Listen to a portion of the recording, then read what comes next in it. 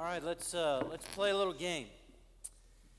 I'm going to say a holiday. You say the first thing that comes to your mind when I say that specific holiday. You ready? You got the idea? Okay, just as an example, if I said Groundhog Day, you should say groundhog. Okay, good. Well, somebody said something random. What was that one? Phil? All right, we'll go with that. All right, you guys got the idea. If you need to say Phil, go ahead, say Phil. Okay. Here we go. Ready? Shh. 4th of July.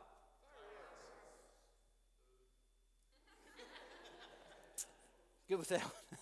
I like that answer. Just say that every time. All right, here we go. Let's try again. Christmas. Okay. What? Ornaments? Oh, edible ornaments? Was that it? Okay. All right, here we go. Let's try this.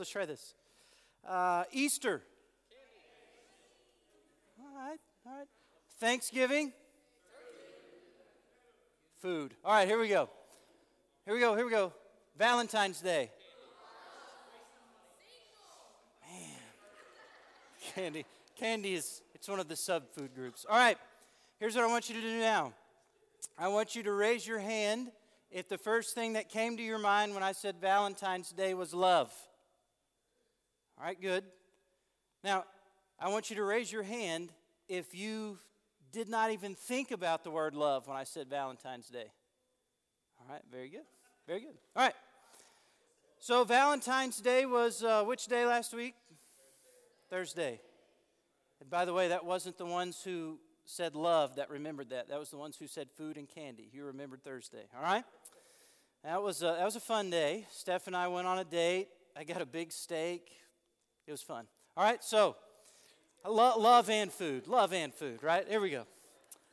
All right, so tonight what I want to do is talk about this 4-letter word, love.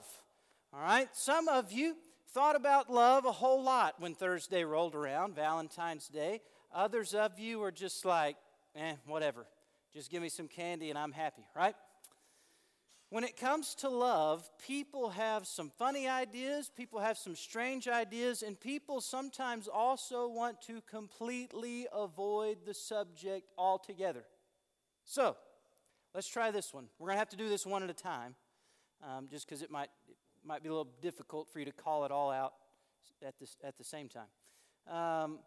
If I were to ask you to describe love, real love, what would you say? Raise your hand if you got a good answer. We'll just kind of go around the room a little bit, see if we got something going on. All right, Robert, what you got? Sacrifice. That's good. Alba, you got something? Love has what? Love has its pains at time. All right, that's good. Hannah, you got something back there? Trust. All right, I like that. Is that Autumn all the way in the back? What you got? You and her? All right. What you got? Is that Bree? Faith? Okay. Zach? It's a strong word. All right, that's good. Joseph? Commitment. Cecil? Emotional connection. Miss Eileen, what do you got? Heart. All right. What's up? One more time. Happiness. All right, Kyle. Compromise. Lily. Christ. I like that. That's good. Is that Bryce? Awareness. Miss Lila. Companionship. Is that Bob in the back there? Love is blind. All right. Yeah, it must be the case. Steph can't see. She wouldn't have married me if she could have, right? Here we go. All right, give me one more. Somebody's got a good one. All right, we're going to Paxton. The name Jake. Oh, thanks, buddy. Hey, just remember, I didn't get you candy on Thursday. All right. Sorry, man. But you didn't get me candy either. What's up with that? All right. So let's go this route now. You guys had a lot of things that came to mind when I asked you to describe or define what love is, right? Here's what I want to do for the next couple minutes tonight. I want to take you to a place in the Bible. It's the book of 1 Corinthians. It's chapter 13. And in 1 Corinthians 13, we have a biblical definition or description of love. All right? So if you got a Bible, you can look and read along there with me. If you don't have one, or you just are too lazy to pick yours up, just listen. And let's see what the Bible says love is. Okay? 1 Corinthians chapter 13, verse 4. Here's what God's Word says about love. Love is patient. That's good. Love is kind. Love is not jealous. Love does not brag and is not arrogant. Love does not act unbecomingly. Love does not seek its own. Love is not provoked. Love does not take into account a wrong suffered. Yeah, you're right, Angel. There's some pain involved, right? If you're going to love somebody, you got to put up with some pain. All right, love does not rejoice in unrighteousness, but rejoices with the truth. So there's some trust involved in love. Isn't there? Who said that one? Was that Hannah? All right. Love bears all things. Love believes all things. Who said faith? Faith in love. Was that you back there, Bree? Love hopes all things. Love endures all things. Love never fails. But if there are gifts of prophecy, they'll be done away. If there are tongues, they will cease. If there is knowledge, it will be done away. For right now we know in part and we prophesy in part. But when the perfect comes, that is when Jesus returns, all the partial, that is the stuff of this earth, will be done away. Paul's been writing this description about love, and he says this: when I was a child, I used to speak like a child, think like a child, reason like a child. When I became a man, I did away with childish things. Right now we see in a mirror dimly, but then we'll see face to face. Now I know in part, but then I will know fully, just as I also have been fully known. And here's the last thing that Paul wrote about love. But now faith, hope, and love, these three things remain, but the greatest of these is love. This is interesting to think about, isn't it? At the time Paul wrote these words, he's a grown man. He's older. He's not an old guy, all right? He's not like Coy or Shane. He hasn't lost his hair yet, probably. We don't have a picture of him. But we know he's an adult. And so he's writing all this stuff about love. And the more he writes about love, the more overwhelming it seems that love isn't just a feeling or an emotion. That is, there's a lot involved in love. Somebody said love is a strong word. Who said, was that you, Zach? Love is a strong word. It is, isn't it? I mean, so you stop and think about it. When you tell someone, I love you, man, you do have to mean it. And if you take into consideration everything that these verses say about love, when you say, I love you to someone, that means an awful lot. Or at least it should. Now, here's the thing about love. Real love, true love, doesn't really change. In other words, love is love. But our understanding of love changes over time, doesn't it? It really does.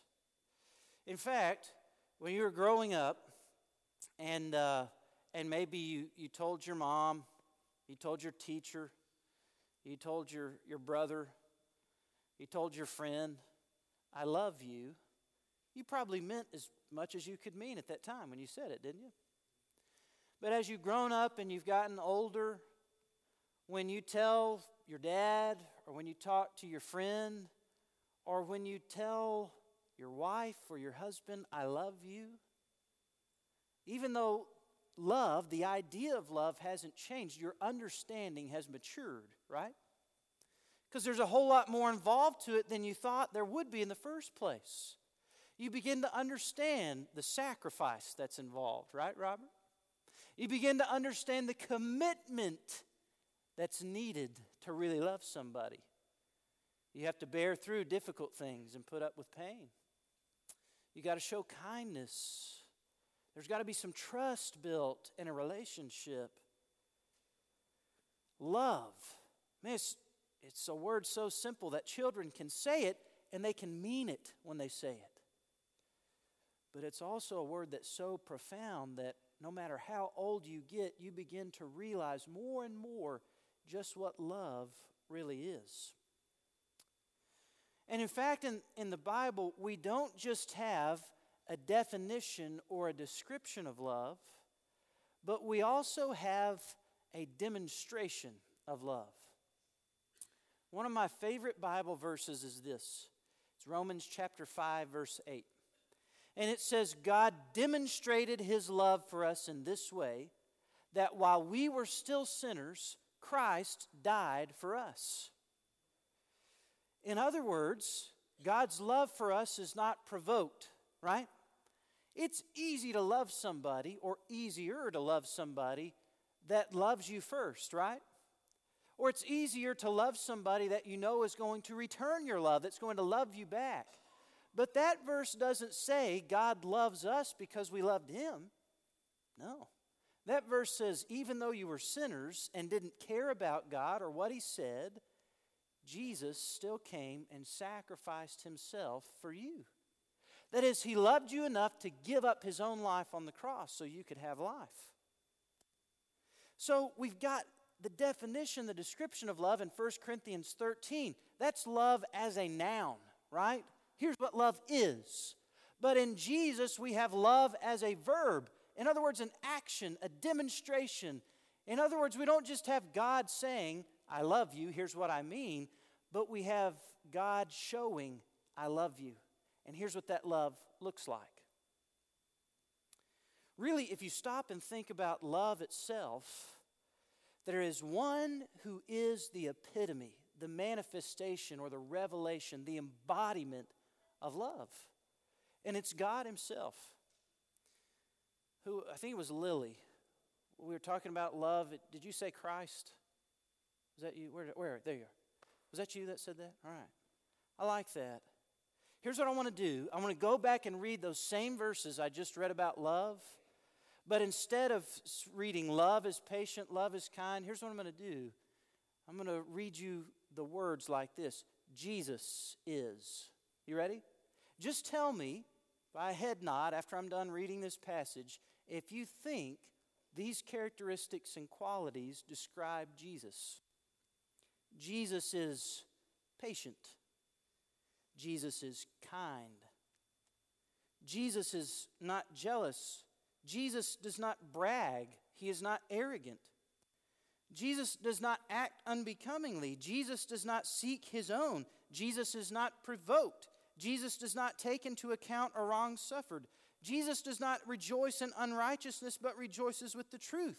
Jesus bears all things, believes all things, hopes all things, and endures all things. Jesus never fails. Here's the truth about love. If you want to know love, and you want to experience love, and you want to share love, give love, and receive love, you have to know love Himself. His name is Jesus. In fact, over in 1 John chapter 4, verse 8, it says that the one who does not love his brother does not know God, for God is love. Jesus Himself is love. If you want to know love, you've got to know Him. And when you know Him, you will know the greatest love that has ever possibly been conceived. Because Jesus, after all, came up with the concept in the first place. So here's how you can know Jesus. Here's how you can know love. You choose to believe that Jesus really did come to this earth, live on this earth like we do, went through all of the pain and difficulties of life, suffering for us, and didn't just suffer in life, but also suffered in death when He sacrificed Himself on the cross for our sins. That He was buried, that He rose again. And if you believe that He did that for you, that He died for your sins upon the cross, and that He rose again to give you life, then He'll give you life in His name. He'll forgive you of your sins, and He will love you with an everlasting love. Understand, God loves you no matter what. Whether or not you love Him doesn't change the fact that a couple thousand years ago, Jesus Christ came to this earth and died on the cross for the sins of the world. But unless you receive His love, you'll never get to experience the fullness of it. You'll never know all of the facets and the depth that love really holds. God wants you to love. God wants you to know love, and He wants you to share love. But you can only have love in and through His Son, Jesus Christ. Would you bow your heads with me? I'm going to pray for you. The band's going to come and sing us a song. And as they sing this song, and we close out our worship service, I want you to think about the love that God has for you. I want you to ask yourself if you really do know that God loves you. Father God, we thank You so much for tonight. We thank You for loving us, sending Your Son Jesus to die on the cross for our sins. God, I pray that no matter where we go, what we do, that we know You love us. And God, I pray that we continue to grow in our understanding of love. As we love others, as we receive love from other people, but also as we love You. And as we come to understand more and more just how much You love us, we thank You for Your unfailing, never-ending love. It's in the name of Jesus that we pray.